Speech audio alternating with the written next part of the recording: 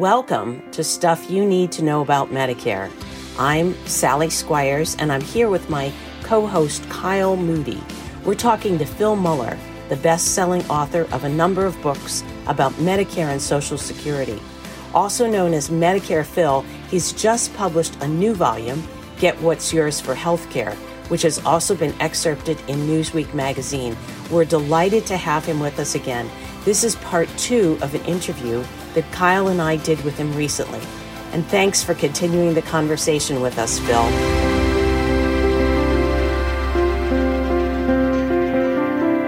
So, Phil, what are the basic pathways into Medicare? There are 2 basic pathways into Medicare, and that's what I tend to write about when I approach it. So the classic pathway is Medicare Part A covers hospital expenses, nursing homes, hospice, some other things, but those are the big ones. Part B covers doctor's expenses, outpatient expenses, and durable medical equipment, which in common parlance is medical equipment that lasts. It's not bandages. It's like, you need a knee brace. That's a durable piece of medical equipment. So key thing to remember for later in the discussion is Part A has an annual deductible. So if you have an episode of care, you can pay a hefty annual deductible. And I said episode of care because the Part A deductible is not annual. It lasts for each episode of care. There has to be like a 60-day break between the episodes. So the point is you can end up paying the deductible for Part A twice or even more in a year, which is too bad because it means you've got some really serious health issues. So Part B, though, only pays 80% of covered expenses. Medicare is pretty generous in what it covers. I mean, it's broad coverage, but it doesn't pay 100 cents on the dollar. It pays 80%. So people with that Part A and Part B people can be exposed a little bit, which is why many people on original Medicare also get what's called a Medicare supplement plan or a Medigap plan. Those are state-regulated plans that can pay nearly all of the 20 percentage points that Medicare doesn't fully pay. There are different degrees of coverage you can get with a Medigap plan. Again, they all have initials that define them, but some plans have stopped, and so there's a break in the initial. So, there are like 11 plans or something, but they go all the way into the alphabet because they've shuttered some of the earlier plans. So and don't they also vary also? So, for example, I live in the District of Columbia, and there are only certain plans that are available in DC. And so if I lived in Virginia like you do, or California like you do, Kyle, I might have all different kinds of options, correct? It's correct. There are different plans available by different companies in different markets. So just because you're going to offer Medigap or Medicare supplement plan doesn't mean you have to offer every letter of the alphabet. You can offer the lowest, the A plan, and then you can offer a D and a G plan, but you're not offering, a C plan. So it's confusing. Again, the good news is that if Mutual of Omaha and AARP offer a D plan, that plan is identical. It's the same plan regardless of who you get it from. The only thing that really differs is the company that's backing it and possibly the cost of the plan. I know when you and I first talked, Phil, that you said that there were some interesting changes in Advantage plans and a lot of things that are getting offered, and but there are an array of them as well, right? Medicare Advantage in its current form really wasn't even possible until maybe about 15 years ago. The plan started to come out in the middle of that first decade of the 21st century. They have become very popular. One of the reasons they're popular is that you deal with one insurer for everything. So they cover everything that Part A and B covers. By law, they have to cover those things. They also bundle in drug coverage, most plans. And lastly, they have an out-of-pocket maximum that's comparable in its purpose to a Medigap plan. So you have some upside protection against having ruinous medical expenses. those plans usually have separate out-of-pockets for the drug and for the medical, which people don't understand. I only got one pocket. How come I got two out-of-pocket? Anyway, the bottom line, you do have two out-of-pockets. So Medicare Advantage plans now capture, they're approaching 40% of the market, because in addition to the ease of use relative to the other package, they cost less. So many Medicare Advantage plans have $0 premiums, which is a very attractive selling point. And when they do, I tell people, look at the fine print. Look at the co-insurance and the co-payments and those things, because you want to do out-of-pocket comparisons. So, and Kyle, is that where a licensed agent could also help, because they can kind of walk you through what the fine print might be? Yeah, I mean, it's where a licensed agent or a website like MedicareBenefits.com would help, because you can look at these plans side by side, or an agent can help you look at the plan side by side and look at what the costs are, what your deductibles may be, what the maximum out-of-pocket cost, known as MOOP, might be. Those are all things that a person should consider. And candidly, if you're going to consider Medicare Advantage and Medicare Supplement, do a side-by-side of both of them and consider maybe not what your current healthcare situation is, but as Phil mentioned before, what your future situation might be. Let's assume for a moment you're going to have a year where you get sick and you need to go to the hospital twice and see the doctor 4 times and see a specialist 3 times. And then run the math against something like that and determine what might be the best plan for you. Let me mention, there's a but in Medicare Advantage. Call it an asterisk, whatever you want. But this to me gets at the real direction of healthcare in this country. Medicare Advantage plans can offer lower rates in large measure because they require you to use providers in a plan's network.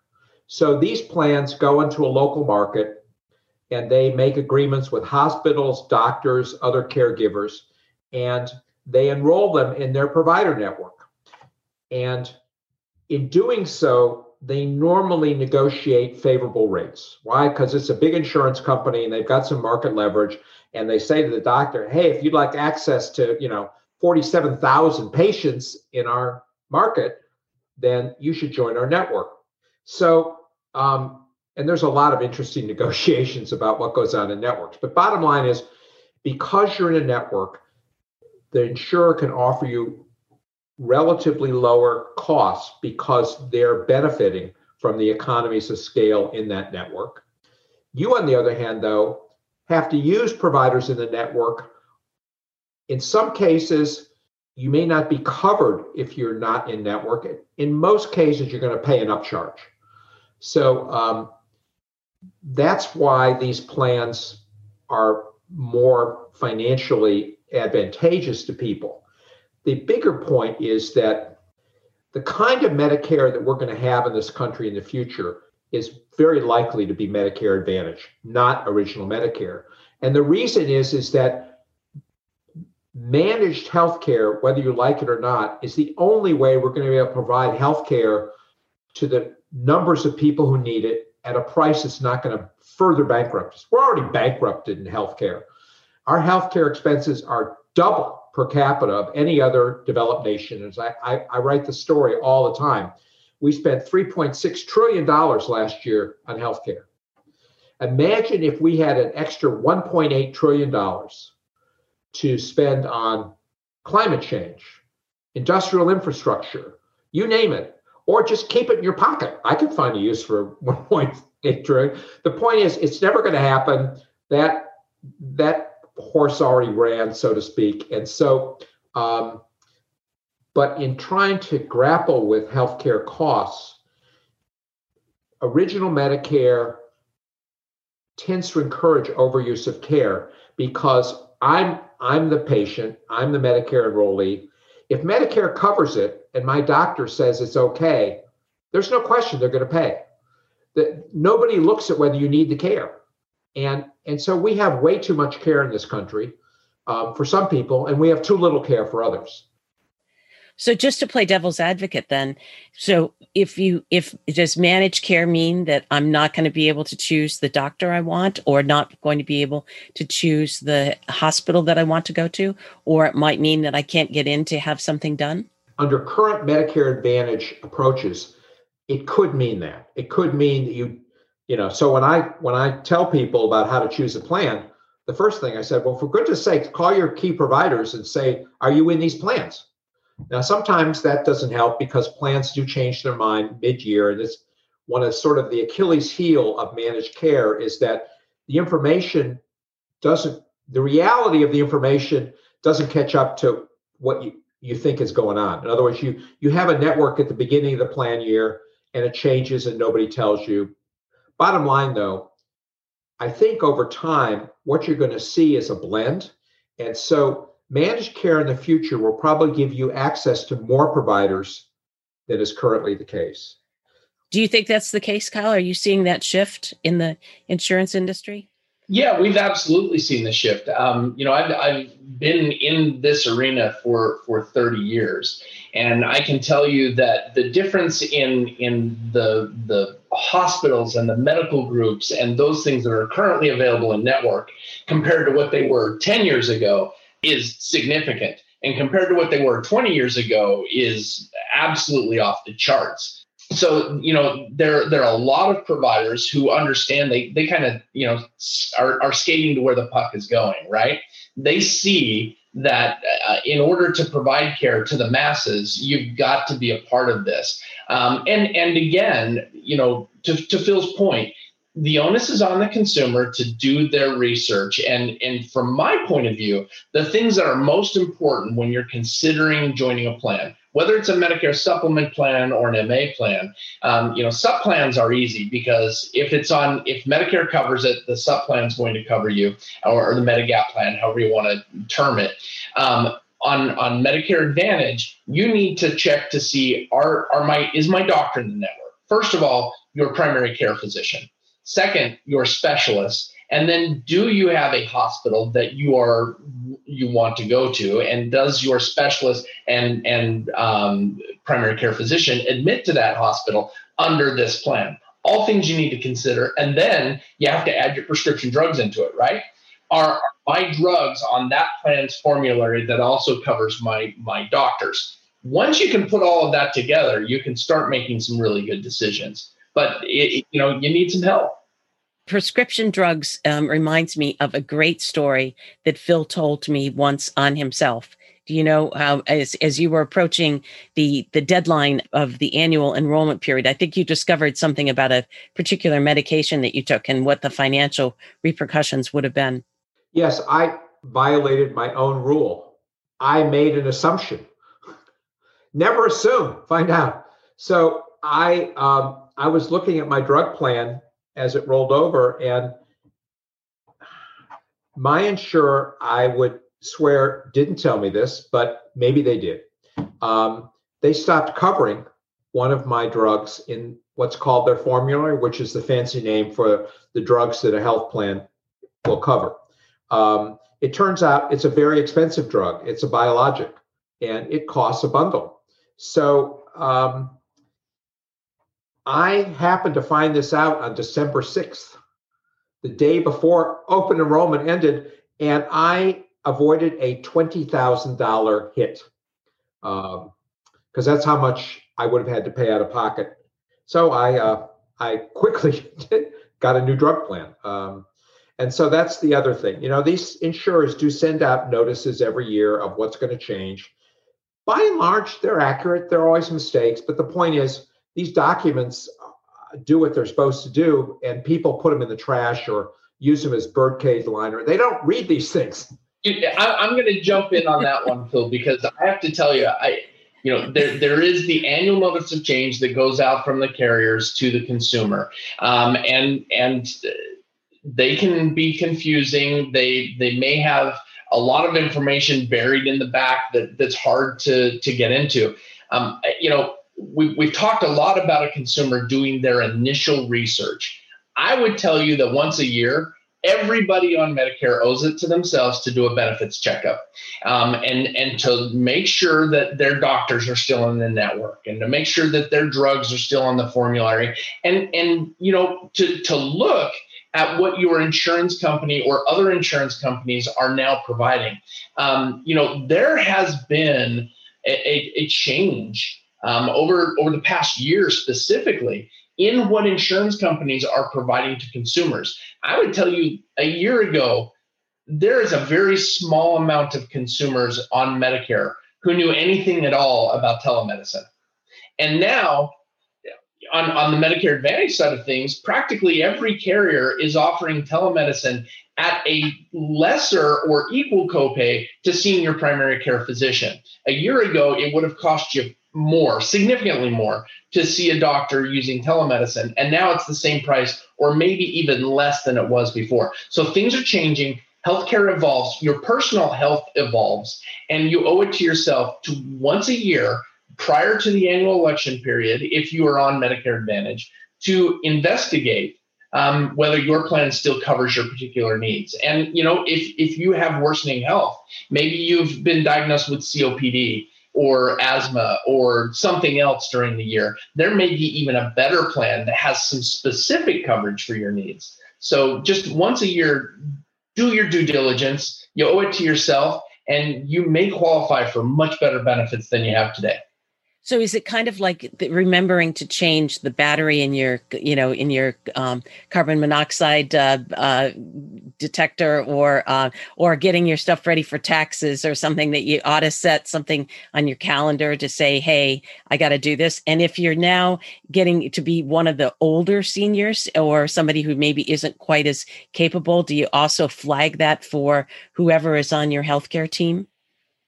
Your family, friends, et cetera, members? Yeah, absolutely. I mean, I'm of the opinion that once a year, say October 1st to October 15th, somewhere in that realm, get all of your prescription drugs, pull them down, get the list of everybody you saw as a physician in the last year, write all of that down, and go do your due diligence. And if you depend on a caregiver, or if you are a caregiver of somebody who can't do this on their own, then as a caregiver, you owe it to yourself and to the person you're giving care for to do the same.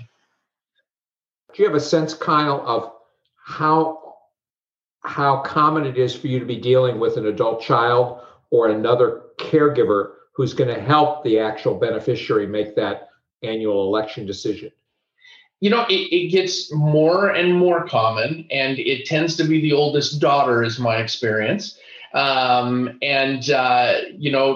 Especially as people age, I think if you're an octogenarian, you're over 80, right? Those people are definitely dependent on somebody to assist them in many cases, not always, but in many cases. I would tell you that my experience is right now it's somewhere about 15 to 20% of the time somebody is assisting.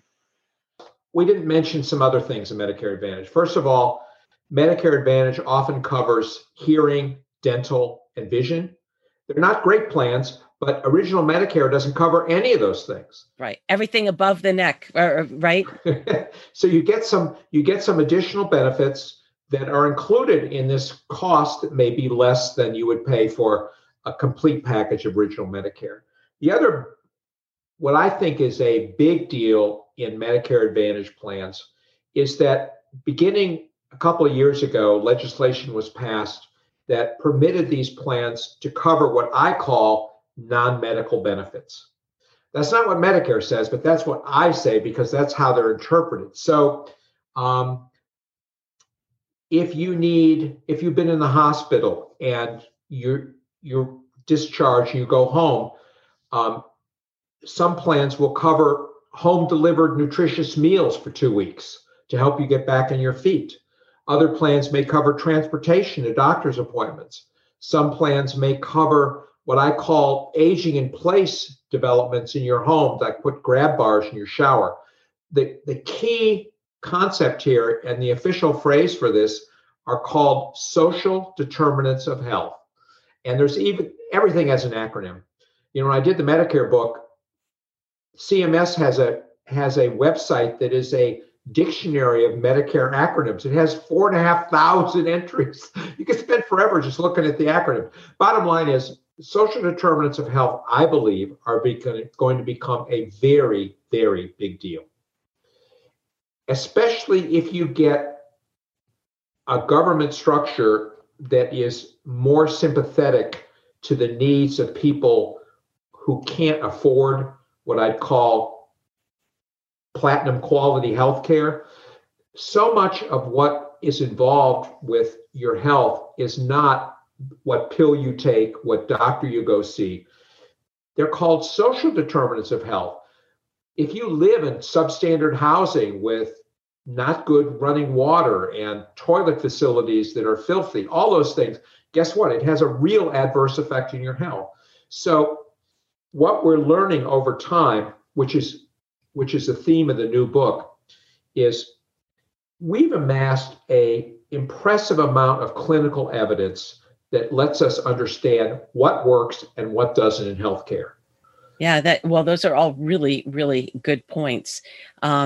If you were to leave everybody with kind of a bottom line on what they need to do, and like maybe 3 things that are critical, I'd love to hear from each of you. Like, what is it that you think people could do better?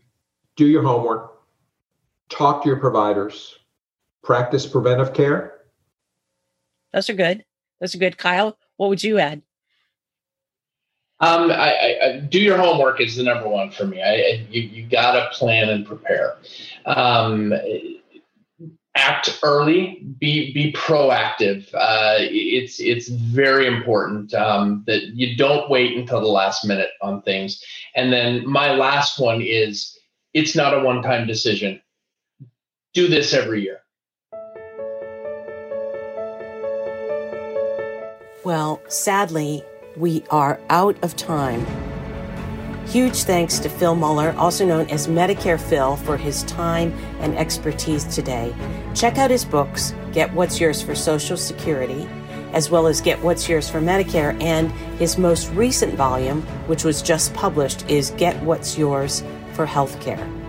Find more information about Medicare plans at medicarebenefits.com or call the toll-free number to speak to a licensed certified agent at 1-833-506-0899. Again, that's 1-833-506-0899. Until next time, I'm Sally Squires. Thanks for listening to Stuff You Need to Know About Medicare. If you like what you heard, please subscribe to our podcast, Stuff You Need to Know About Medicare, on Apple Podcasts.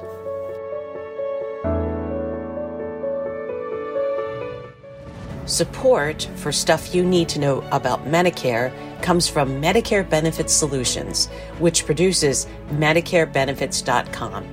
This site enables you to compare hundreds of Medicare plans from the leading health insurance companies. This free service enables you to find the best plan for your needs and budget and gives you access to experienced, licensed Medicare insurance agents to assist in your decision. And yes, it's all free.